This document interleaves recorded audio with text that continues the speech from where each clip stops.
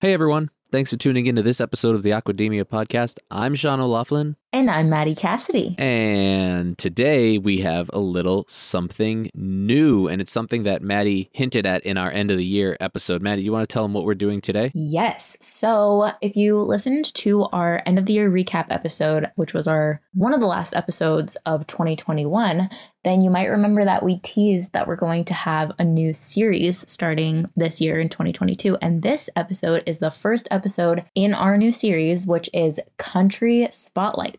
So throughout the year, we're going to be spotlighting different regions and different countries and talking about what the seafood industry is like in those places, like how it came to be, what it's like today, what's the future for it. So we're super excited to have this series be launching because another really popular series that we've had in the past is Species Spotlights. And this is sort of similar to that, but just a different approach. So we're super excited to be bringing this to you guys today. Yeah, people love the Species Spotlights episodes. Those things are getting more and more downloads every day. But if you also harken back even further to when we spoke with Julie Kuchapadov from Sage. Hey, how was that? Not bad, huh? Great. That was a really good try. I think you actually got it. I think I did Kuchapadov. Too. Let me know if I got that wrong, but I've practiced a lot, and some of you have heard me practice. If you remember that episode, I actually mentioned that Russia is a country that I know nothing about. I found myself realizing that I'm a complete blank slate when it comes to Russia, and I talked about that with her. And I talk about that in this episode because our very first country spotlight episode is on Russia, and we are lucky enough to be joined by Konstantin Zgurovsky, who is the market development representative for GSA and BAP and BSP in Russia. And he's been in the industry for a very long time, so he's a great person to be talking to about this. Yeah, and it's great because there's actually very little aquaculture that happens in Russia, which I learned from him. And, you know, we talk about different things that we normally talk about because we are generally very aquaculture heavy, and there's not a lot of aquaculture going on there. So I learned a lot. I'm sure our listeners will learn a lot as well. I hope you do. But before we get into it, I want to remind everybody, like I do every time, to please subscribe to Aquademia wherever you listen to podcasts so that every time we release a new episode, you can get that episode directly downloaded onto your device automatically as soon as it's available. And if you like what we're doing, then you should totally follow us on Twitter, which our handle is @AquademiaPod. And if you want to get in touch with us, the best way to do that would be on Twitter or by visiting globalseafood.org/podcast. And if you scroll down, we have a nice contact form. You can give us your information and whatever comment or suggestion you have for us. The last thing that you can do for us, that we would love it if you do, is to leave us a rating and review on whichever podcast platform you listen to us on. Yeah, you know, we say that every time, and I know we've talked about this before, but the reason we ask people to leave written reviews and comments and stuff like that is not to stroke our egos. It does do that. We do like to read nice things about ourselves because we're human, but that's not the reason we ask you to do it. The reason we ask you to do it is when people are searching podcast players like Apple Podcasts or Google Podcasts or Spotify, if they're searching for topics such as seafood, aquaculture, fisheries, sustainability, cooking, anything like that, we want to show up in that search result. And the more written reviews and the more 5-star reviews that you get, the algorithm just puts you in those search engines more often. So that is why we want you guys to please take a couple minutes, go on your favorite podcast player and just leave us a rating and review because it will help us get into more search results so more people can listen and we can grow the community. So that's all. So just a little bit about this episode. This episode got a little wonky near the end because we kind of lost the connection and then we had to reestablish it. I think I spliced it together in a way that you may not notice, but if it does seem like there's a little bit of a jump in the conversation, like you feel like you may have missed something, that's probably where that happened. Just a fair warning. And also this conversation, Maddie wasn't able to join us for it, just like Justin isn't able to join us this morning. So it's just me and Justin speaking with Con, but I do think it's a great conversation. I think you'll enjoy it, and I think you'll learn something. Thanks so much for listening, and we'll talk to you at the end. Welcome to the Aquademia podcast. Our diet is hurting the environment in myriad ways. I mean, we desperately need to eat more seafood. This is a pioneering industry with a whole lot of people who have really good ideas and a lot of experience and are unafraid. Aquademia is your go-to podcast for a fresh take on all things seafood. All right, we're sitting down with Konstantin Zgurovsky, which surprisingly is a lot easier for me to say than Julie Kuchapadov. And I'm actually pretty proud of the way I just said it just now. But Konstantin, you're part of the are you part of the market development team here at GSA? Yes, I am part of market development for for Europe and Pacific area. Europe and Pacific. And Kon, is you grew up in Russia your whole life? Yes, I was born in Caucasus area and not so far from Chechnya. Probably you've heard about Chechnya. Yep. And I spent my childhood there. After that, we moved to Moscow. My mother took part in the Second World War. She was a surgeon. She commanded a machine gun. She was decorated and very strong lady. She published 10 books, and she is a PhD. She was a biologist, so I followed her. And we moved to Far East after to Siberia, then to Crimea, then to Far East. And in Far East, I graduated from university as a biologist, as a marine biologist. Awesome. And Kon is here today to talk to us about the seafood industry in Russia, because if you did hear that episode where we talked to Julie about her time in Russia, you know that we, and by we I mean me, I don't know anything about Russia. I literally know nothing. Apparently it's got like 48 time zones or something crazy like that.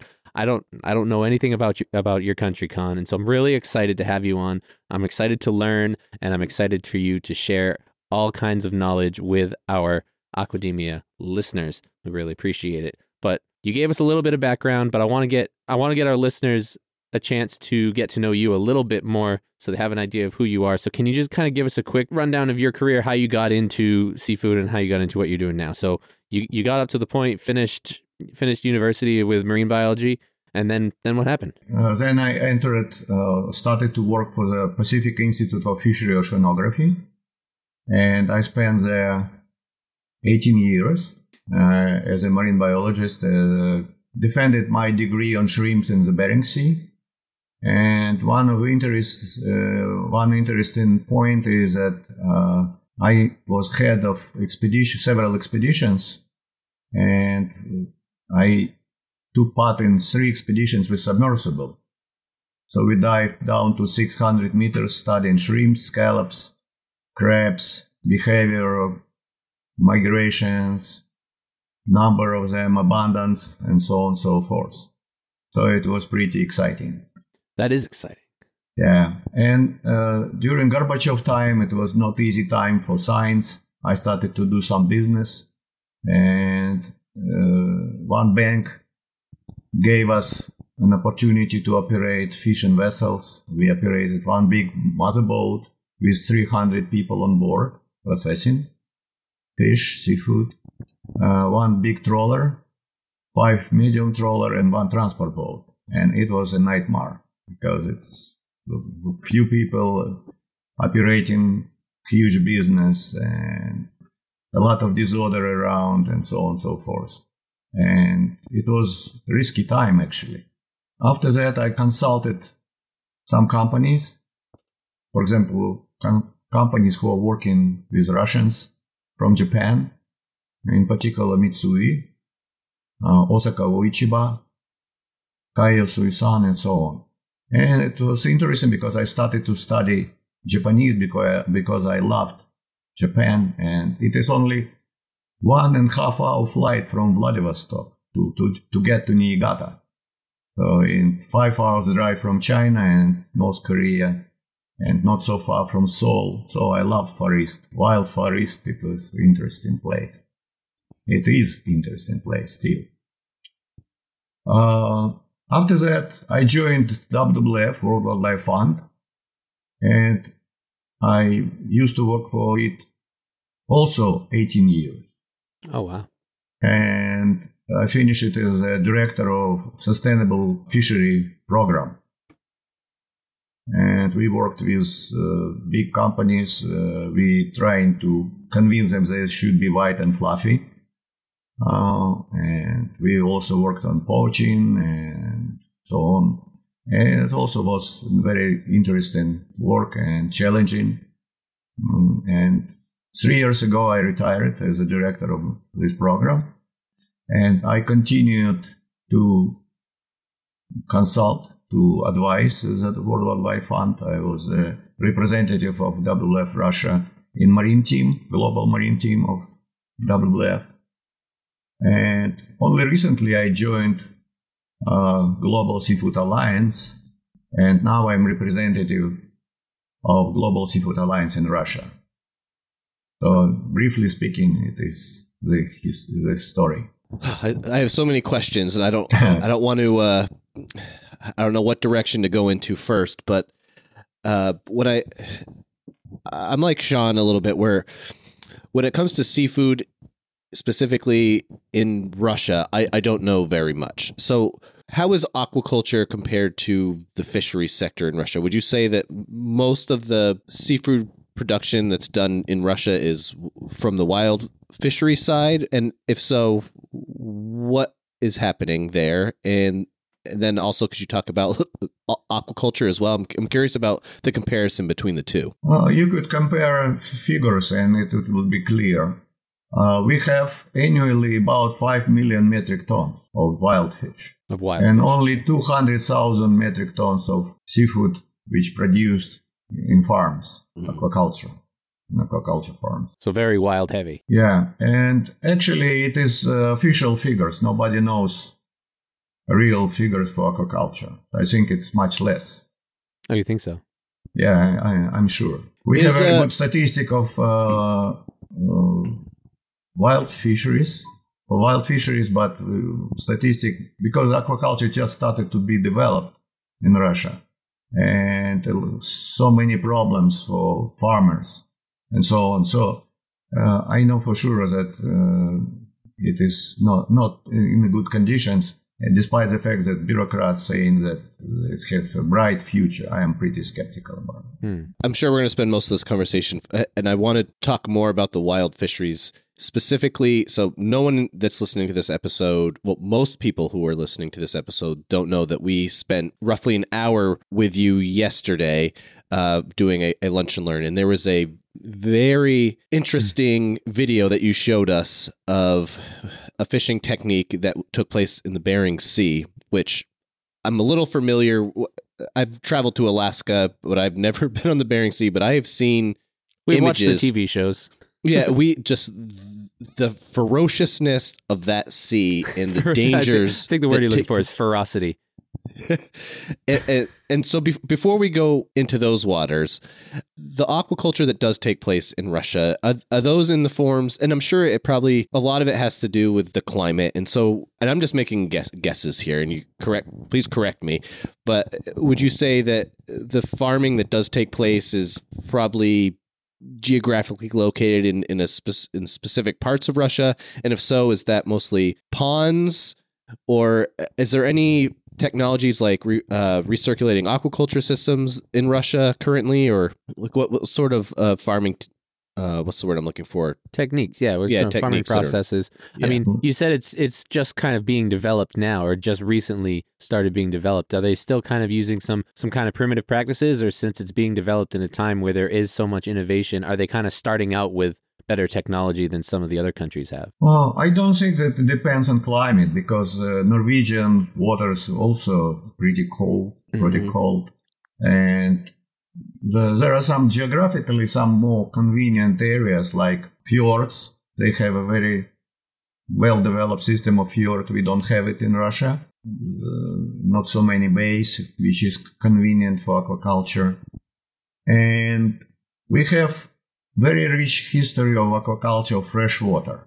In freshwater, like carps aquaculture, it's pretty primitive and well-developed, in many places.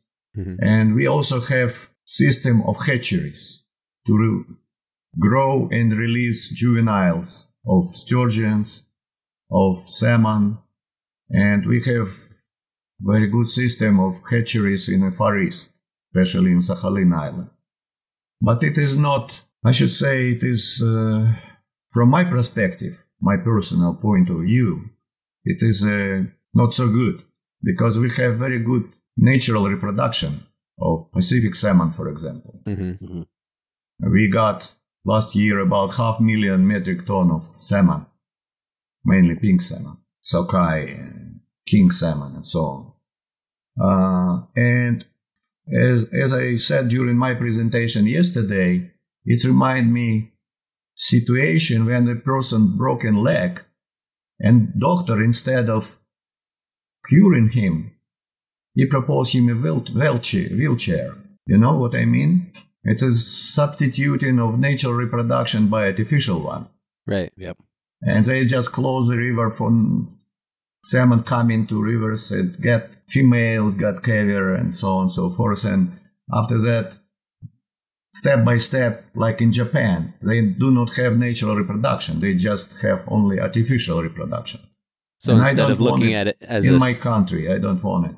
So instead of looking at it as a supplement, it was like an unnecessary replacement that actually ended up harming the wild population. And we calculated one juvenile could cost $7. Can you imagine the economy of it? It is heavily subsidized. It's heavily subsidized by the government. And it is not right direction. We arranged several years ago with WWF and Wild Salmon Center a special workshop in Kamchatka. And we invited even Chinese there and discussing all these problems. And those recommendations still are valid because some people are interested to construct these hatcheries because they got government money and so on. So I am more interested to talk about what's going on with fishery because it's our main industry, one of the main industries, especially in the Far East and in Barents Sea. We have special areas which very rich. You name it, fish baskets. So we have also some fish baskets in Russia, like Western Kamchatka.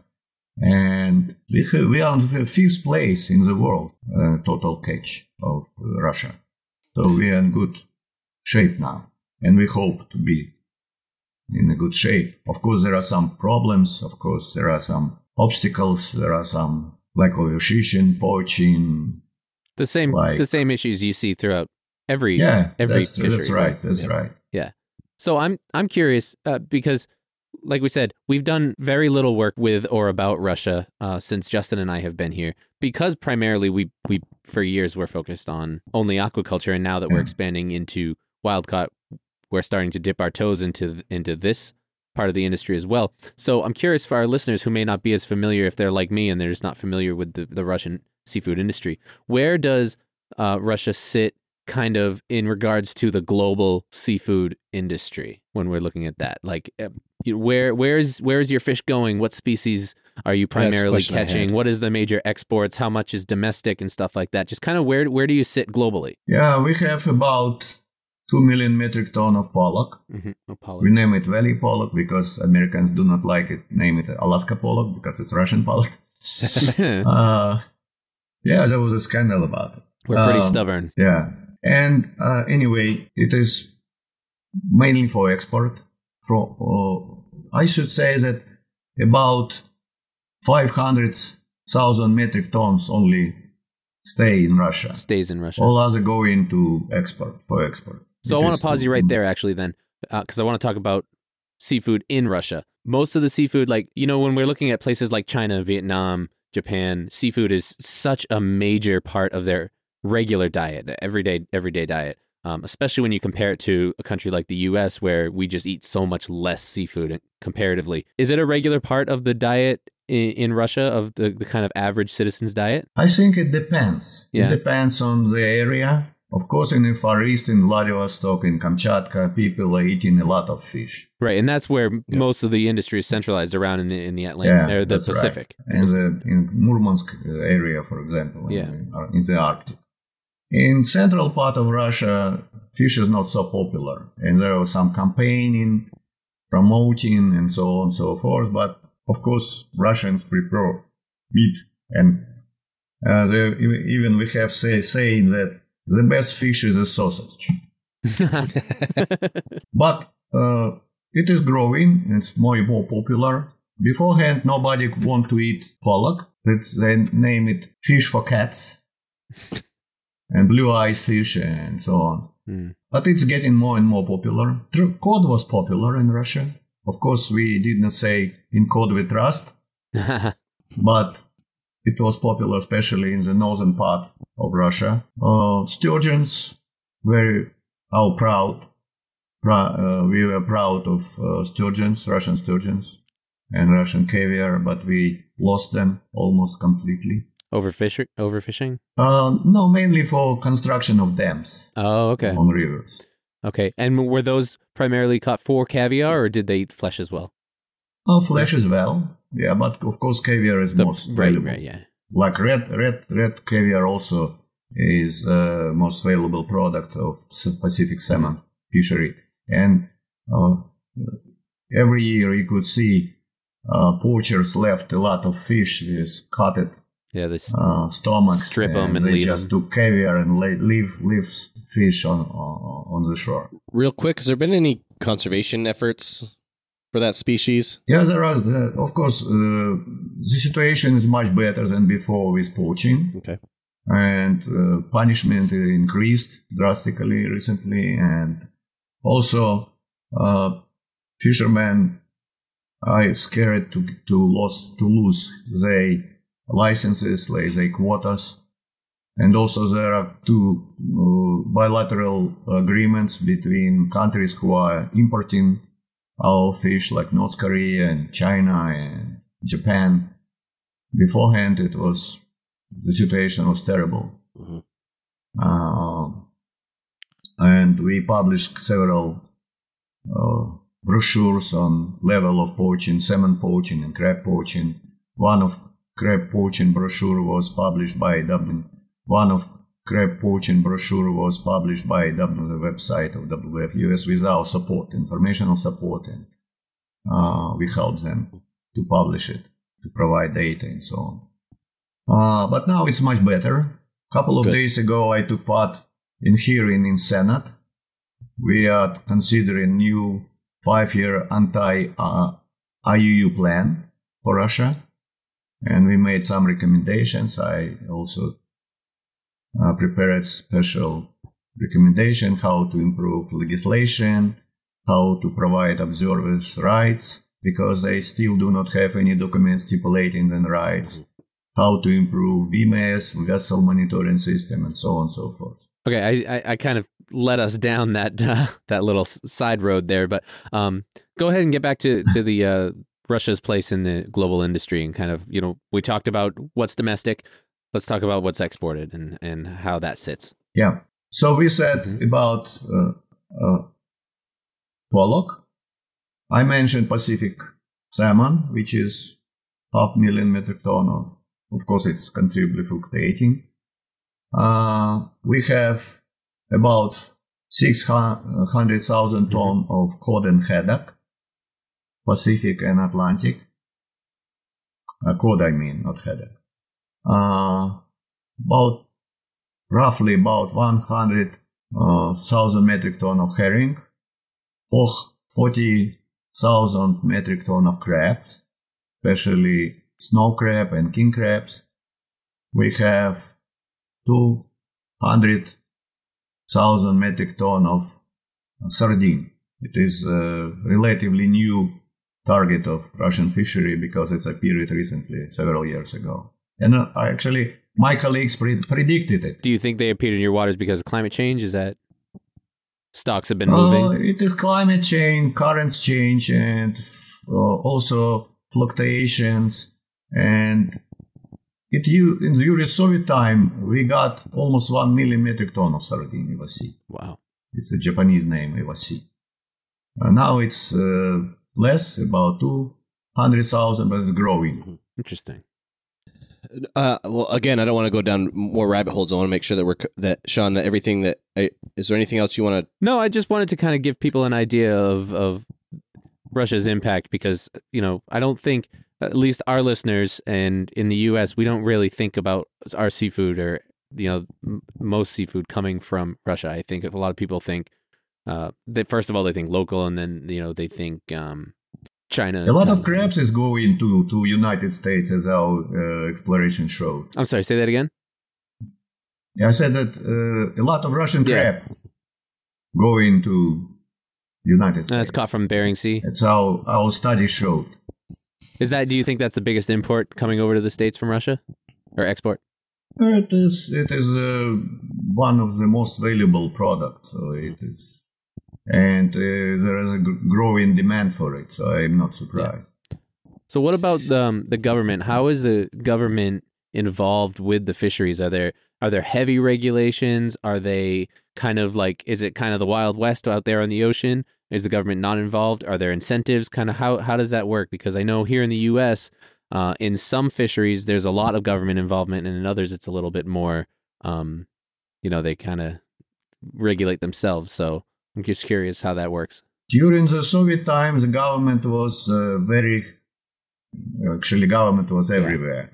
And we have a very powerful Minister of Fishery who stayed for several generations of politics. But he stayed and stayed. He stayed during the Khrushchev time, he stayed during Brezhnev time, and so on, Mr. Ishkov. And Soviet Union had about 10 million metric ton of total catch. Wow.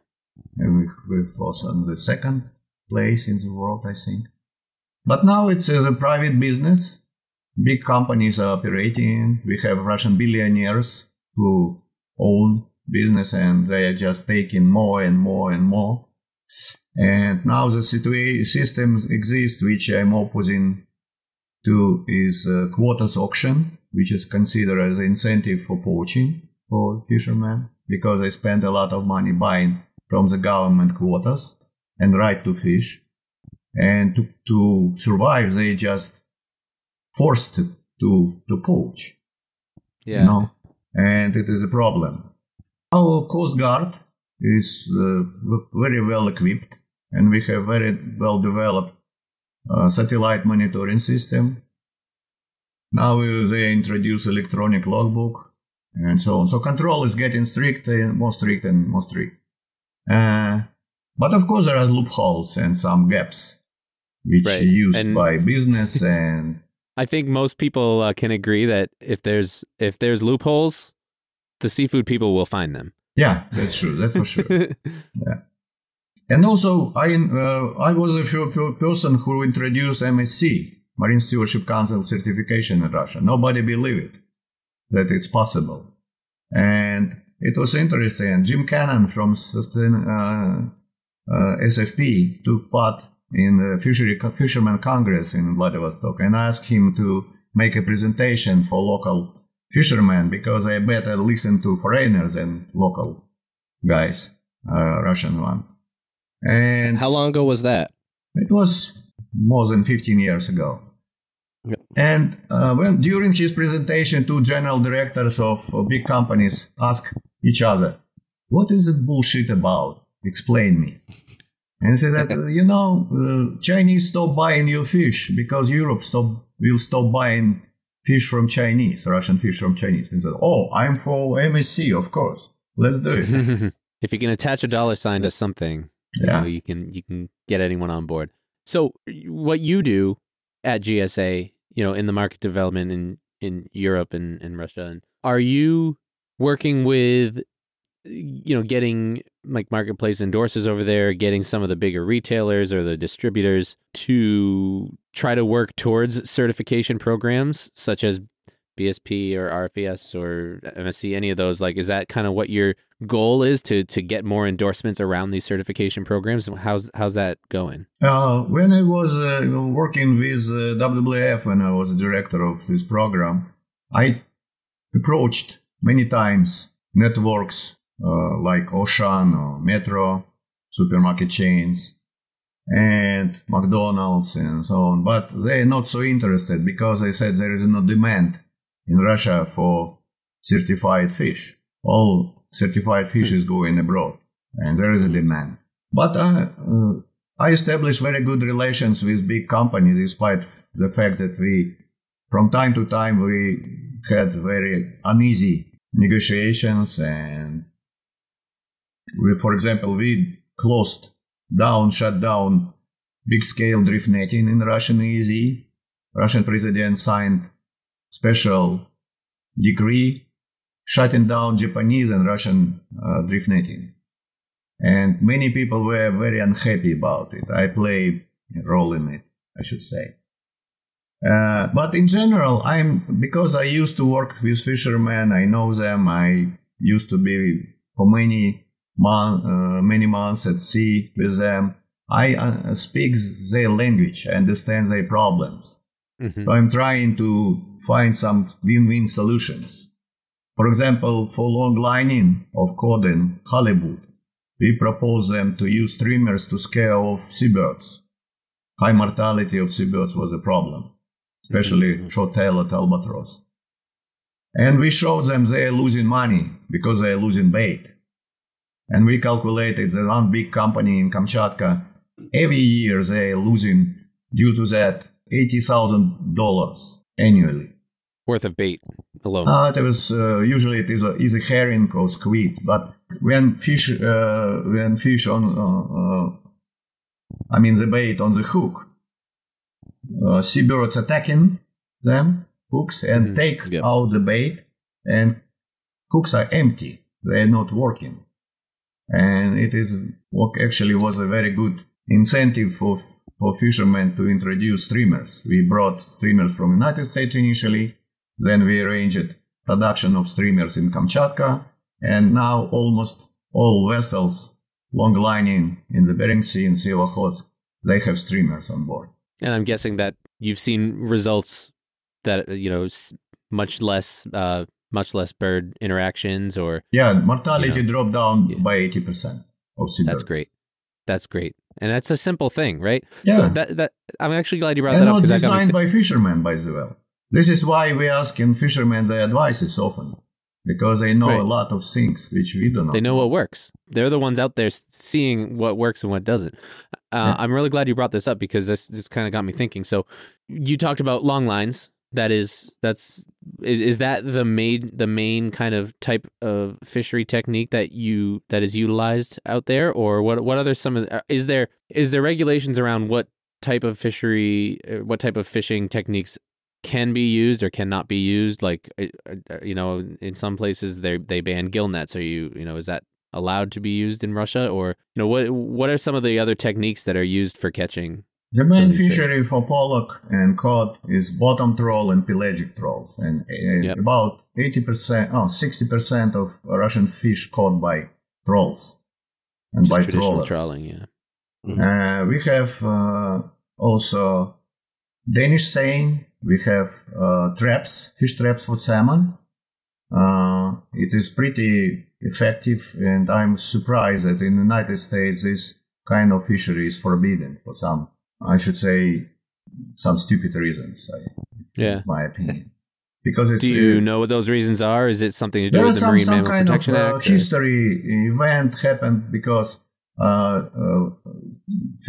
American fishermen did not want this kind of fishery, and there is a strong lobby of drift netters and cruiseiners. It is my opinion.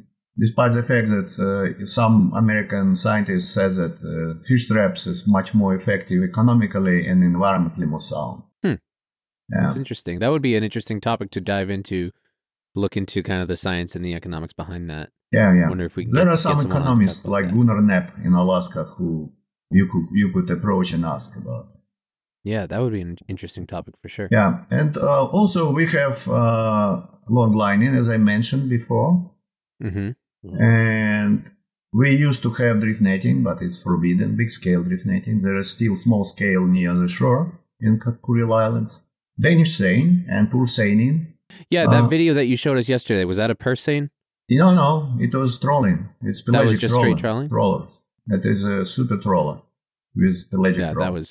That was pretty impressive.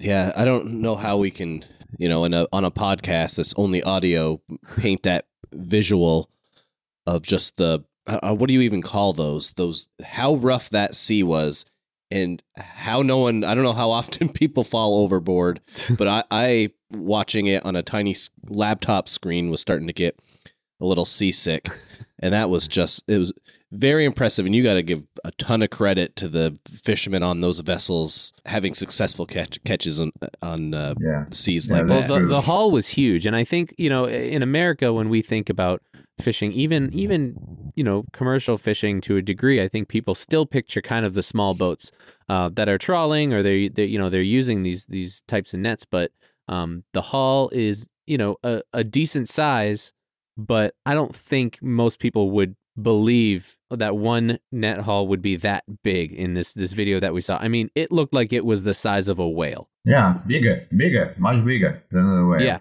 I mean, it really looked like you were pulling a humpback whale on the back of that deck. Like, that's how big that haul was. It was insane. Yeah, you could you also have association of big companies with big vessels like at Sea Processors, 26 vessels I think they own, the super trawlers. Yeah, and in the donut hole area we had long time ago American fishery for pollock, Russian fishery for pollock, and even Polish fishery for pollock, and Japanese. So a lot of vessels were coming, and now it is closed by efforts of America and Russia. But a lot of people are interested to fish in big scale. We don't have family business like United States, who own only small boat and going into to sea. We have companies which is operating hundreds of vessels. Yeah, these massive. And it is one of the problems in the future because there are a lot ambitious plans for constructing renew the fleet, fishing fleet, and I'm worrying about capacity. That capacity will be much more capacity of the stock to revive, to be reproduced. Is that something that people are thinking about as they're starting to try and develop and build these new fleets? Is that on the forefront of people's minds, or is it just kind of like quantity? Some people are thinking about it because they invested huge money and they are not interested that in the future there will be no fish. Yeah, this is why actually we are cooperating with fishermen on it. And from time to time, even they called me and said, Konstantin, help us to cut quotas. And recently we cut quotas for halibut, for example, which is overfished. And we have bottom fishing, main fishery for cod and haddock by bottom trawl, and we are working on them to reduce impact of bottom trawl on the bottom vulnerable habitats. So, Con, I want to start to wrap things up. If this episode seems a little janky to any of our listeners, it's because we actually lost Con. We lost his connection. And I'm not sure what happened, but he was able to log out and log back in, so we have him back. But we've been talking for a good while. I think we have a pretty good grasp on what we wanted. We wanted to get an idea of the industry in Russia and how it plays in with everything else that we talk about on the show. And so, Con, I really appreciate you coming on and talking about that. While you have the microphone and while you're here, is there any other last minute messages or anything that you'd like to get out there before we finish up? Probably I should add a few words about bottom trawling fishery in Russia. Mm-hmm. We have a very well developed bottom trawling fishery in the Barents Sea for cod and haddock. And actually there was a big problem of impact of bottom trawling on vulnerable habitats, so named coral and spongy gardens. And now we are working with fishermen to diminish impact of this kind of fishery. And now they're investing money in designing new trawl, which is less harmful. And also we agreed with them that they avoid trawling in some areas with about 14,000 square miles, which they promised to avoid, and captains were ordered that they should avoid these areas. So again, as I said, we are trying to find solutions. We don't want to fight with fishermen. We are trying to find solutions. And I think it is the right way to do. Thank you. Awesome. Well, we're going to go ahead. Justin has something right at 3, so we're going to go ahead and finish this off. But Konstantin Zgorovsky, thank you so much for joining us. We really appreciate it, and we'll stay in touch. We'll talk to you soon. Well, absolutely. Yeah, definitely. Thank you for your attention. With pleasure. It was a pleasure. Folks, that was our conversation with Konstantin Skarovsky, the market development rep in Russia for GSA. I hope you enjoyed it. I hope you learned something, and I hope you learned as much as I did, because I sure learned a lot. But remember, I hope you learned multiple things, not just one something. Yeah, hope you learned all kinds of stuff. And if you want to keep learning more about the seafood industry, particularly in different countries that maybe you don't know anything about, make sure that you're subscribed to Aquademia on whatever podcast platform you listen to us on. And follow us on Twitter at AquademiaPod. If you'd like to get in touch with us, you can do that at globalseafood.org/podcast. And like we mentioned at the beginning of the episode, we would love it for you to leave a rating and review for Aquademia on whichever podcast platform you listen to us on. That's right. Thank you so much for listening, and we will talk to you next time. Bye. Ciao. Ciao.